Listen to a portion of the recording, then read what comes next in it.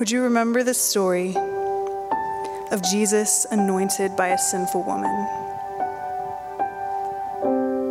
When one of the Pharisees invited Jesus to have dinner with him, he went to the Pharisee's house and reclined at the table. A woman in that town who lived a sinful life learned that Jesus was eating at the Pharisee's house. So she came there with an alabaster jar of perfume. As she stood behind him at his feet weeping, she began to wet his feet with her tears. Then she wiped them with her hair, kissed them, and poured perfume on them. When the Pharisee who had invited him saw this, he said to himself, "If this man were a prophet, he would know who is touching him and what kind of woman she is, that she is a sinner." Jesus answered him, "Simon, I have something to tell you." "Tell me, teacher," he said. Two people owed money to a certain moneylender. One owed him 500 denarii and the other 50. Neither of them had the money to pay him back, so he forgave the debts of both. Now which of them will love him more? Simon replied, "I suppose the one who had the bigger debt forgiven." "You have judged correctly," Jesus said.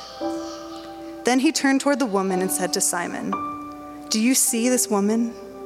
I came into your house and you did not give me any water for my feet, but she wet my feet with her tears and wiped them with her hair.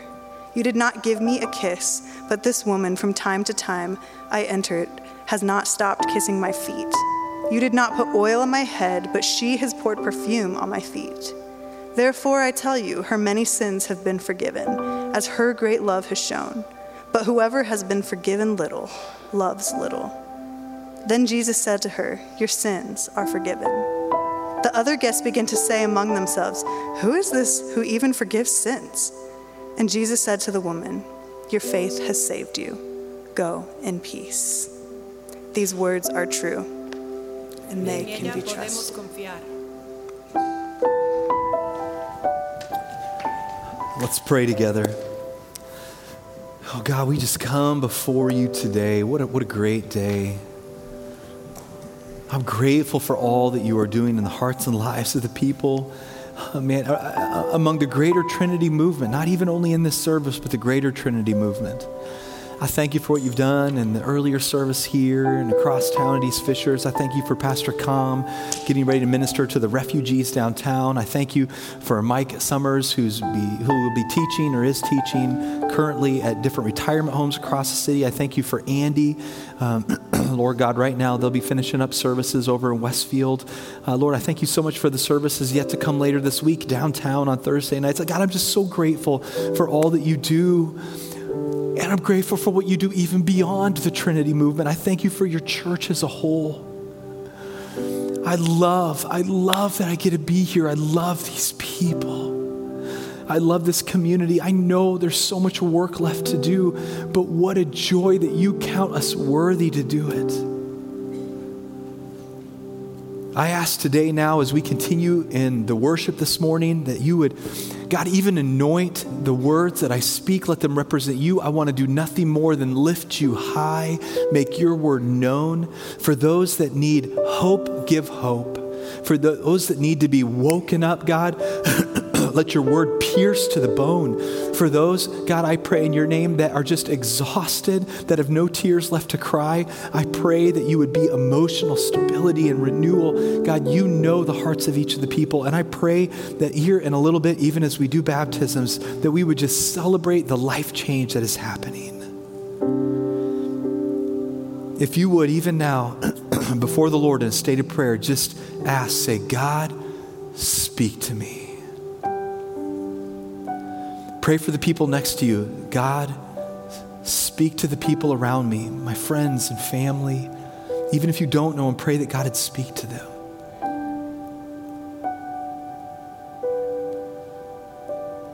I know you love us. You say you do.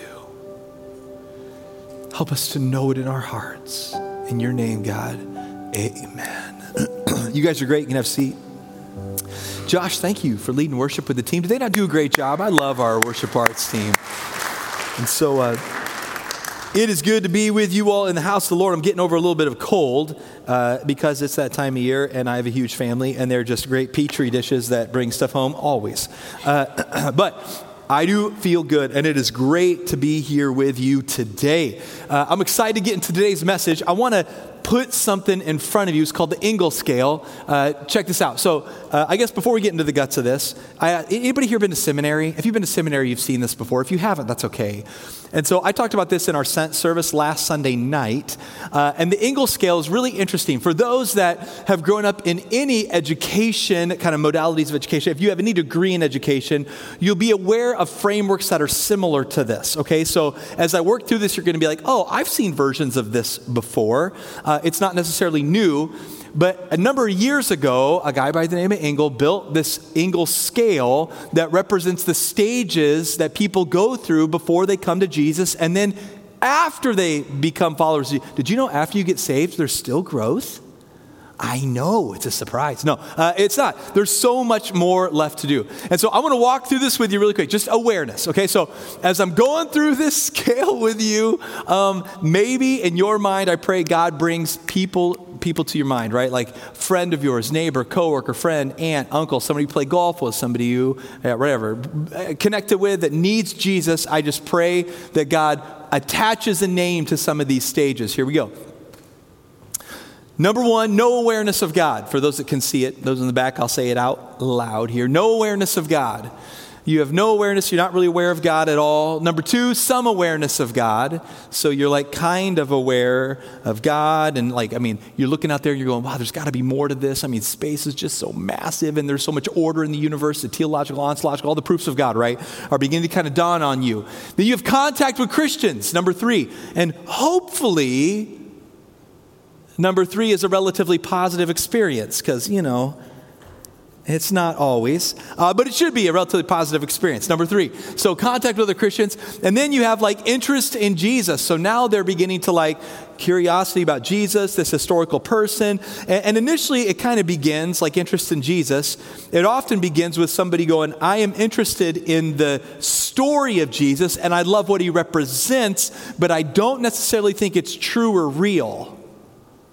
Right? That's like number four. Number five, you're investigating Jesus. And then number six, you're beginning to grasp some truths about Jesus. It's like, okay, there are parts of this that may even be real. Maybe you begin, like, you love history, you love apologetics, like defending the word of God and wrestling with truth. So you read maybe even extra biblical stuff, like even other historians like Tacitus and Josephus, and they mentioning, you know, this Christ and who he was. You're going, okay, he must have actually lived.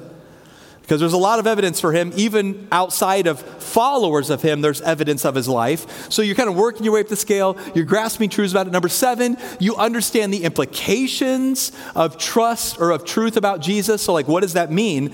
You know, like C.S. Lewis's Mere Christianity, Liar, Lunatic, Son of God. You're like, wow, if he really did say these things, the implications are big. These are big implications.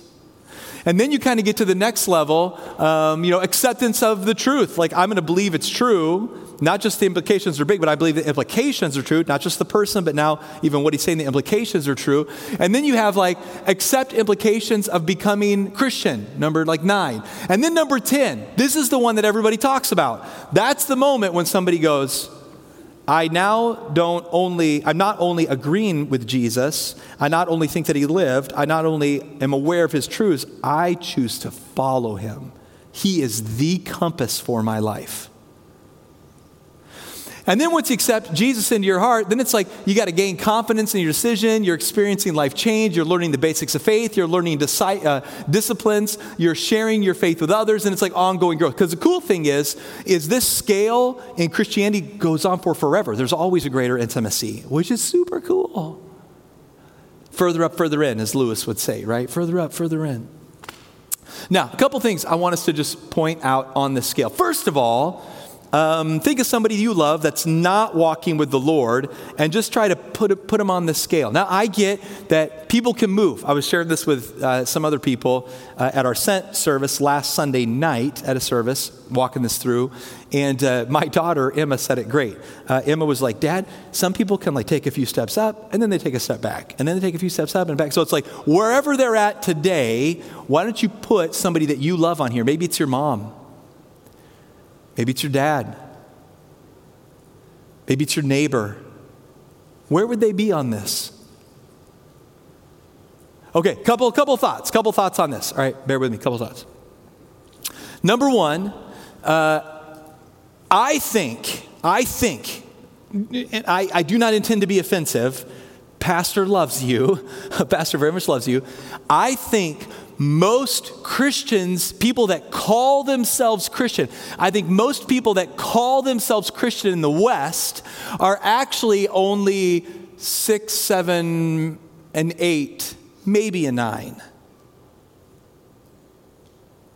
Like, I think if Barna, like the research group Barna, was to go out on the street and bump into people in the streets and be like, hey, are you a Christian? They'd be like, yeah, I know about Jesus. Or they'd be like, yeah, I think the Bible's true. That's cool, but you're not actually a follower of Jesus yet. All right, with this in mind, I want to go to our text, which Alyssa read a little bit earlier. I want to go back to it. So, Luke 7, 36 through 50. Okay, now, I think that, you know, like Twitter, or what is it, X? They changed the name of it. It was Twitter, now it's X. Is that right? I think X. So, like, Twitter, Instagram, all these little short posts. There's a great research project talking about how we are losing our ability to think long about things. So like think deeply and long about something, sort of read something for a long time and have an idea that begins here. And then 8 pages later, the idea is being worked out with all the history. Like we're losing the ability. You get 2 pages in, you're like, I don't even know what's happening anymore. You need a Twitter post for everything. Our ability to think long is going away. I sometimes think our ability to use our imaginations is getting wimpier, right? Like, thanks to HDR and all the virtual stuff and VR and I mean, all the things that are out there, right? Like, everybody gets to do imagination for you. I remember back in the day, right? Like, did anybody grow up reading novels like you liked to read? Remember when you could open a book and actually read it and the story was played out in your head? That was cool. Like, anybody here, you like read Lord of the Rings or a book like that, and then you watch the movie and you're like, that's not how I imagined it. Anybody have that happen? Yeah, that's back when we had imaginations. That was cool. All right, so I want to pray as I read this story from the Bible. I want to pray divine imaginative inspiration. Let your imagination reawaken and imagine this story. If you need to use like the Chosen TV series as like a way to dress the characters up, that's fine, right? Just use your imagination as I read this story. Okay, here we go. It's a little longer passage. Alyssa read it. I want to read it again, but use your imagination. See it in your mind's eye. Lord, help us. Amen. That's a very good prayer to pray, by the way. You can pray that a lot. One of the Pharisees asked Jesus to eat with him. And Jesus went to the Pharisee's house and reclined at table. And behold, a woman of the city, who was a sinner, when she learned that he was reclining at table with a Pharisee, brought an alabaster flask of ointment. And standing behind him at his feet, weeping, she began to wet his feet with her tears and wiped them with her hair of her head and kissed his feet and anointed them with the ointment. Now, when the Pharisee who had invited saw this, he said to himself, so he's thinking it in his mind, if this man were a prophet, he would have known who and what sort of woman this is who is touching him, for she is a sinner. And Jesus answering his thoughts, how cool is that? Like that would be something I would love to have. Maybe it would be terrifying. I don't know. Right? Jesus answering him saying, Simon, I have something to say to you. And he said, say it, teacher. A certain moneylender had 2 debtors. One owed 500 denarii and the other 50. When they could not pay, he canceled the debt of both of them. Now, which of them will love him more? Simon answered, the one, I suppose, for whom he canceled the larger debt. And he said to him, you have judged rightly. Then turning back towards the woman, he's speaking to Simon while looking at the woman. Do you see this woman?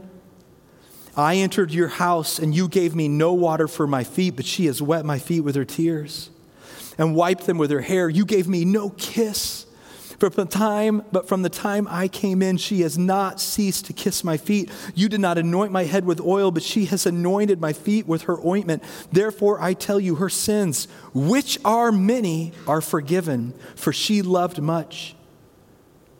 But he who is forgiven little often loves little. And he said to her, your sins are forgiven. Then those who were at table with him began to say among themselves, who is this who even forgives sins? And he said to the woman, your faith has saved you. Go in peace. This is a tale of two different kinds of hospitality. A Pharisee, because again, you want to go back, I wish we could hop in a time machine, go back and sit and watch this, right? Maybe when we get to heaven, that'd be cool. Maybe it'll be extra high definition something. We really watch these stories play out. That'd be cool, virtual reality, heaven reality, I don't know. But a Pharisee, super interested in Jesus, invites him to come into his home. Now, it actually wasn't uncommon at that time in history, ancient Mesopotamia, that time in history, when somebody came to your house that you were really interested in or really missed, and you see this in other historical accounts, even like the prodigal son, for you to wash their feet. That's a standard one. Or to anoint their head with oil. They're coming off the street, clean up their feet, clean off their feet, put the oil on them, help them smell a little bit better. And then if you really, really are excited for them, you kiss them. Now imagine, right, somebody comes to your house now and you're like, welcome to my home. Mwah, mwah. That might be awkward on the Meet Christian Ingle scale. I don't know. But at that time in history, that would have been relatively normal. The Pharisee invites Jesus into his house, but offers none of these normal, higher level hospitality things. And then this sinful woman of the city, in fact, when you look at other accounts or historical documents referencing that text, she is probably a prostitute. She's actually relatively wealthy. Most people think that the alabaster jar that she had, the anointment oil that she had, was probably close to a year's worth of regular salary. So just imagine that in your mind. In your mind, think of how much money you made last year. Imagine dumping all of it at the feet of Jesus. That's big.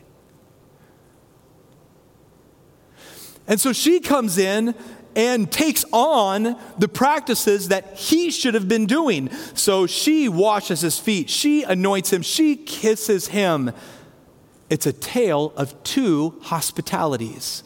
It's one thing to be hospitable in your home, to have maybe God things in your house. And maybe even for us today, this is the person who's got Christian stuff hanging on the wall. They've got scripture verses on their Facebook post. They stick up or share a meme that's Jesus loves me too, share it again, right? You're hospitable in an external way, but that doesn't necessarily mean you're actually hospitable in heart. Hospitable in home, hospitable in heart. Interested in Jesus, desperate for Jesus. Hospitable in home, hospitable in heart. Interested in Jesus, desperate for Jesus.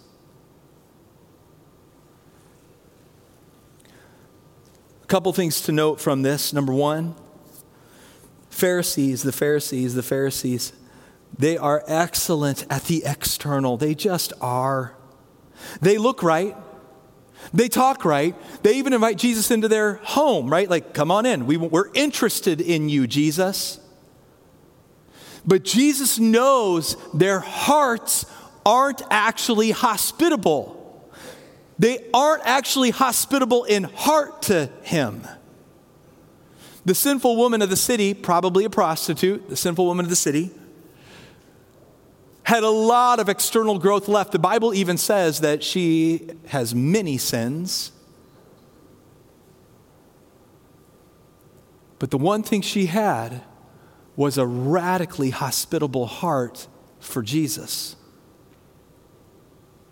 I'm going to invite Josh up, and I want to make space in the service for baptisms here in a little bit.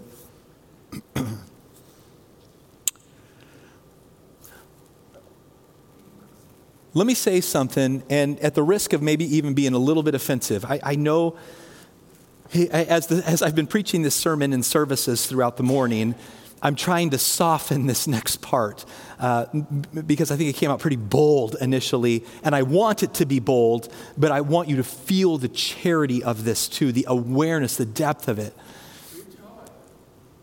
The posture of the heart, the posture of the heart, the posture of the heart predicts the eternal future more than the current state of our lives.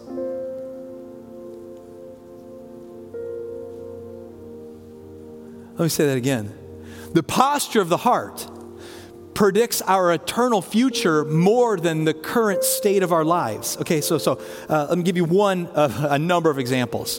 And I've changed just enough details in this that you shouldn't be able to figure it out, and it was even before I moved here.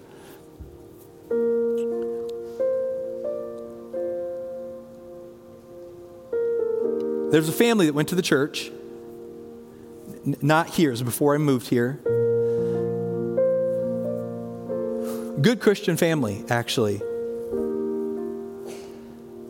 And they had a daughter good Christian daughter. I'm putting Christian in quotes, air quotes, right? Like, so not really Christian, but Christian daughter. So in the church, going to church on a regular basis because her parents made her.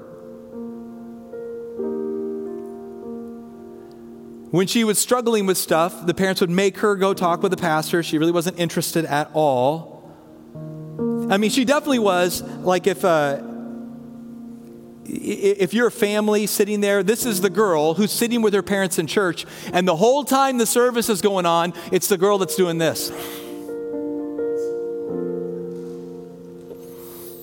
Right? It's that kind of an attitude.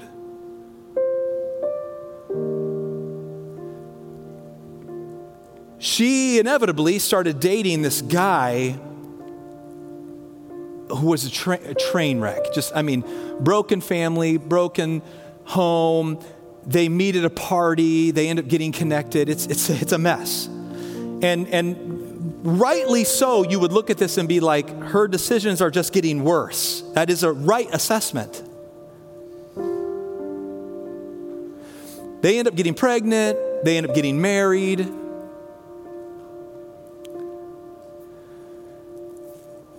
In getting to know the family, there was an odd thing I became aware of.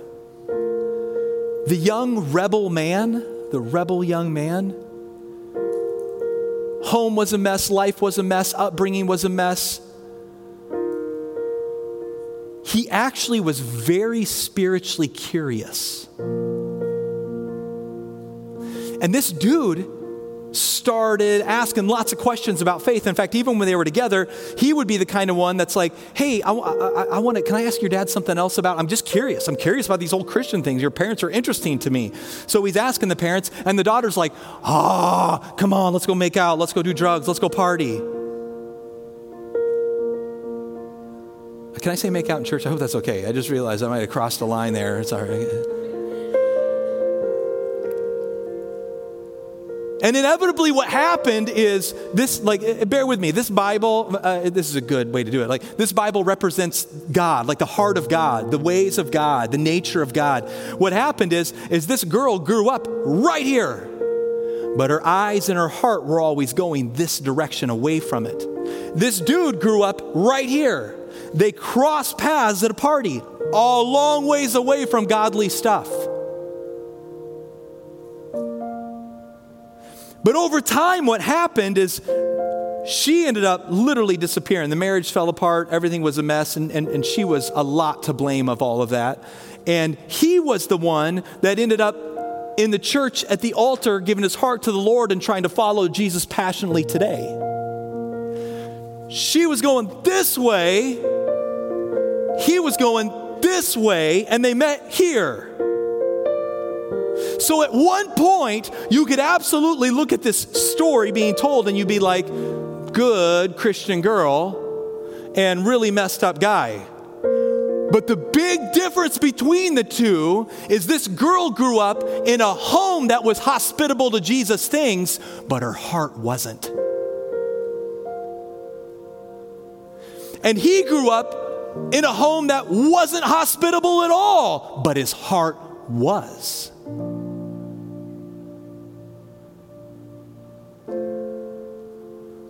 his heart was. This is a story of two hospitalities.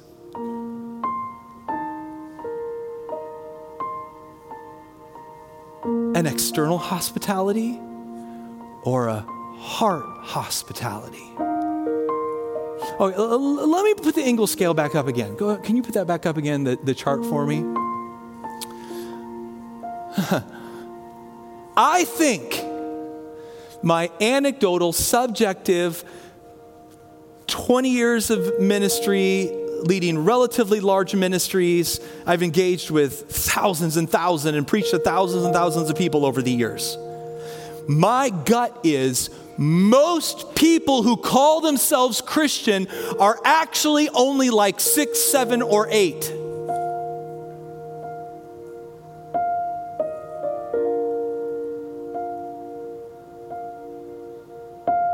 Your heart isn't in it yet.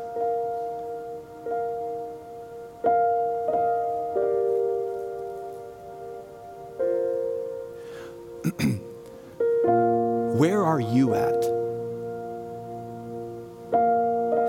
And grace to you. We can have hard days, right? Like, I get it. There are days it's like, man, I'm in a good spot, and days I'm not in a good spot. But overall, when you take a pulse on your life, where do you think you're at? Actually.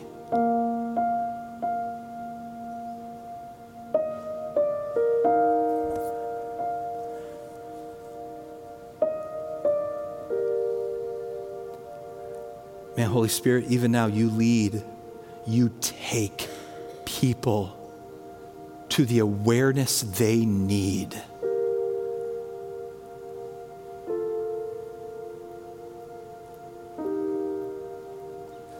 So here's the question, okay? Let me just ask it. What does it look like when someone really becomes hospitable to Jesus in their heart? That's a great question. What does it look like? Well, I mean, it can be all kinds of different things and different personalities. There's uniqueness in that. We can have good and bad days. I mean, grace. But there's a lot of really good examples in this book. It's a good book. I like it. I encourage you to read it. It's even better than Lord of the Rings. I know, crazy. Just some of the examples in this book. What does it look like when someone really becomes hospitable to Jesus in their hearts? Here you go. Well, it looks like a sinful woman's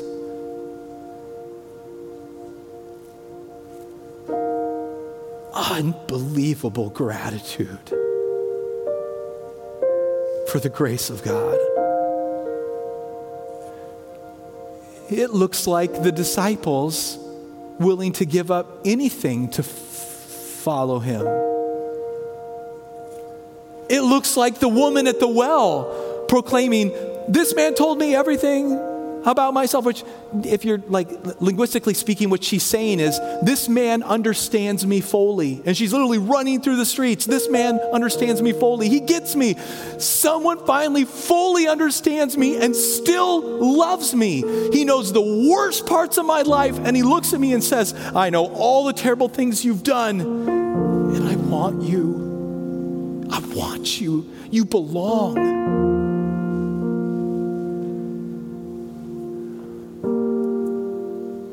It looks like a chief tax collector, really, really wealthy individual, giving so freely. Like, he's looking at people in need, and he's like, I can't get rid of this fast enough to help other people. "Oh, you're starving? Let me take care of you. Oh, you're missing this? Okay, you need, oh, you're in debt. Here, let me help you out." Like, it looks like a chief tax collector who cannot give to need fast enough when the heart has fully been changed. And then I put this last sentence in there, and I get that it's an awkward sentence. And I like awkward sentences because it makes you stutter, and then oftentimes you have to think harder. I like that. You know what it looks like? It looks like the thing that you really care most about. That's what it looks like. What is it that you care most about?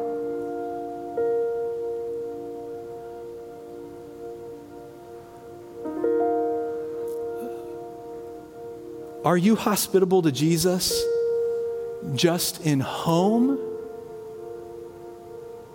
Or are you hospitable to Jesus in your heart? This is a tale of two hospitalities. I was, years ago, I was doing young adult ministry before I became a senior pastor.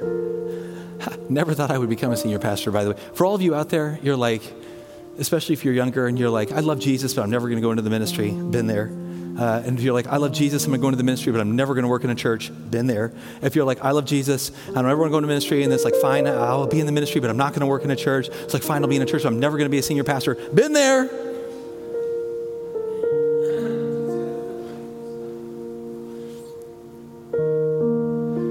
I was working as a young adult pastor at that time in history, and one of the young adults in the church, she's super sweet. Just, oh man, she came from such a broken family, and she became a passionate follower of Jesus. And she came into me one day, and she's like, hey, I think it was her uncle. My uncle is dying. I think it's like cirrhosis of the liver. He'd been an alcoholic and drugs and stuff a lot, and he was in his latter days in hospice.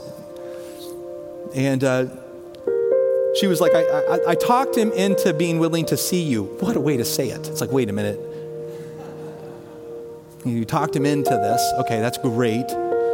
Would you be willing to do it? I'm like, okay. And so another pastor and I'm pretty young at the time in ministry. And, it's like what way am I going to go? How am I going to present the gospel to this guy? And I basically show up to his room and knock on the door, and this guy is in a medical bed, and he's hooked up to all kinds of stuff, and his fingernails are all yellow. I mean, he's dying, right? Especially, you can tell. He's in really, really, really bad shape. Just color of skin everywhere.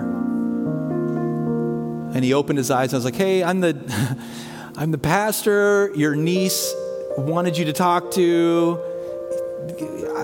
Can I come in?" And he's like, "Yeah, fine, come on in." He said inviting words, but I didn't feel invited at all.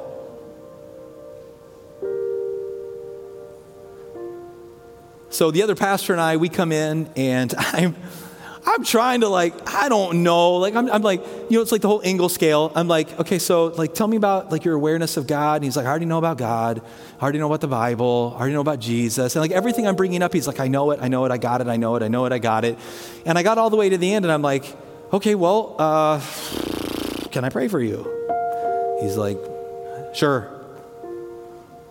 So I pray with him, and I leave. And I'm standing in the hallway, and then I'm going out, and I'm getting ready to get in my car, and my mind is just racing, because it's like, he said all the right words, but something was way off. Have you ever felt that?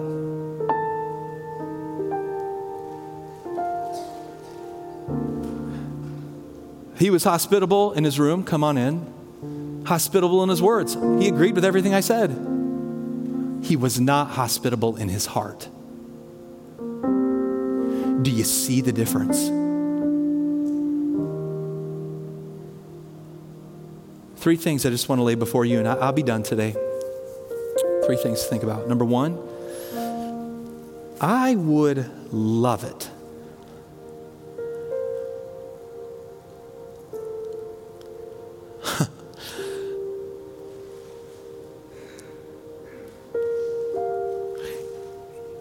if you would just be honest before God about what's going on in you.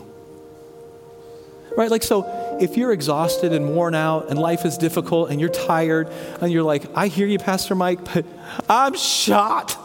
I got nothing left. I'm exhausted. I'm worn out. I'm tired. I would love to have more heart and energy, but I got nothing left. Say that to God. Go before him and be like, you know what, Lord, I want to up my game. I want to up my commitment. And I'm not sure, I don't even necessarily feel it yet, but I wish I could feel it more. All of that dissonance, I got a wild thing to share with you. All of that dissonance, God is actually big enough to take all that. And he wants it from you. Spiritual honesty.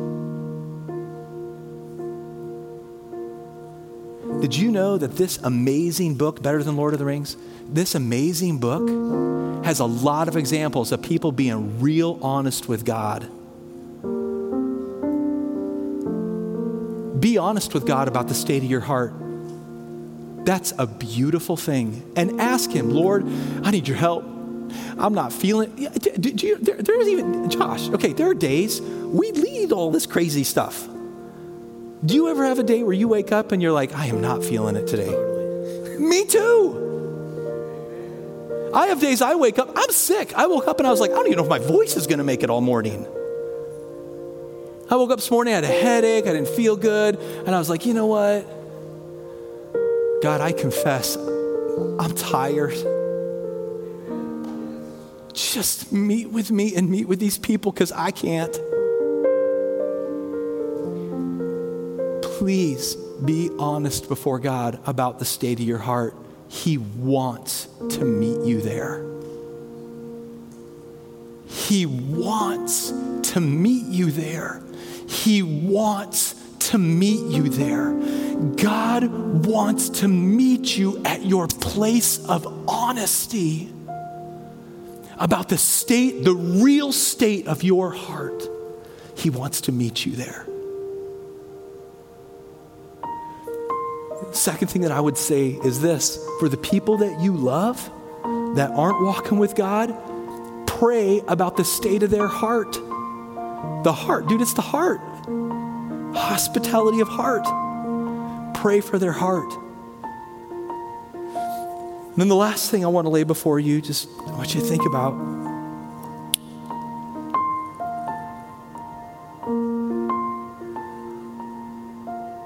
In your mind's eye, again, use your imagination. A woman, a prostitute, has seen, most likely from a distance at this point in the story, a love and a charity and a grace that overwhelms her. And she hears, the word gets out. Yo, they probably didn't use yo back then. I don't know what that was. What's yo in Greek? I don't know. Okay, so, yo, Jesus is over at Simon the Pharisee's house. And she's like, oh, wow. And she gets this like little prompt in her spirit. Have you ever felt those spiritual prompts? A little prompt in her spirit to go check it out. And I'm sure, this is just me. I am sure that there's a million things going on. When we get spiritual prompts, you know what the first thing the enemy does when we get spiritual prompts? He distracts us. So she gets that little spiritual prompt. Oh, I could go see Jesus. And it's like, but you know what? I'm tired. It's been a long day. I've been up late doing prostitute things. I don't know how to say that appropriately, right? I'm in a bad spot. I don't feel good. I got a headache. I got a hangover from the alcohol. Whatever. I don't know. I'm making all that up. Right? The context of knowing what she did, right? So like all this stuff's in her mind. She gets a little spiritual prompt to go check out Jesus. And for whatever reason, she decides to not ignore the prompt, but to lean into it. To lean into the prompt. To not ignore it, but to lean into the spiritual prompt.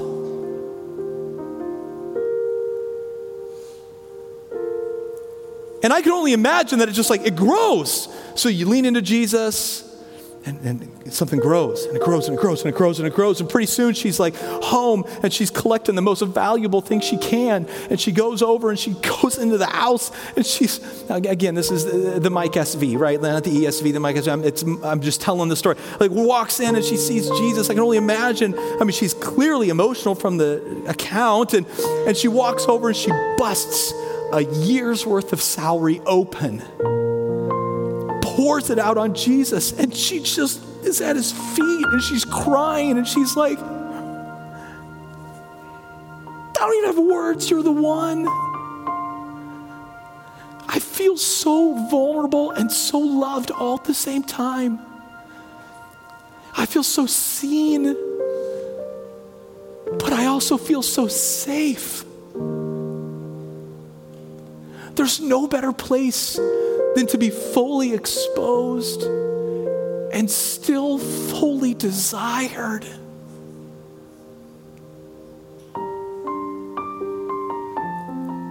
Lean into the prompts.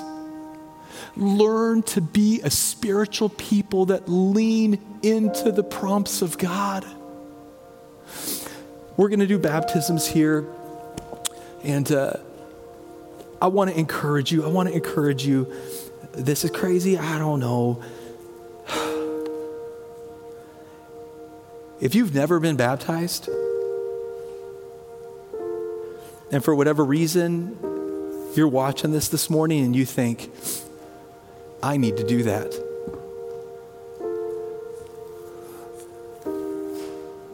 Do it. We got clothes. You'll be fine. Do it. We need to raise up a generation of Christians that increase hospitality of heart, not just neatness of home. Not that that's bad, but that heart leaning into the Spirit is such a big deal. Let me pray over you. Lord, I love you. I thank you so much for your grace. I love that I get to be a pastor, the tale of two hospitalities. I ask in your name for the person in this room that needed convicted. I pray that you would be a convicting pull, push, draw, call. For the person in this room, Lord Jesus, that just needs compassion, I pray that they would sense and see your love that chooses the prostitute. For people in this room who are more pharisaical, Lord, for the people in this room, wherever they're at on the map, Lord God, I pray in your name that you would draw clearly to them the difference between hospitality of external and hospitality of internal, the heart. And show them how good it is to have a hospitable heart. In your name, amen.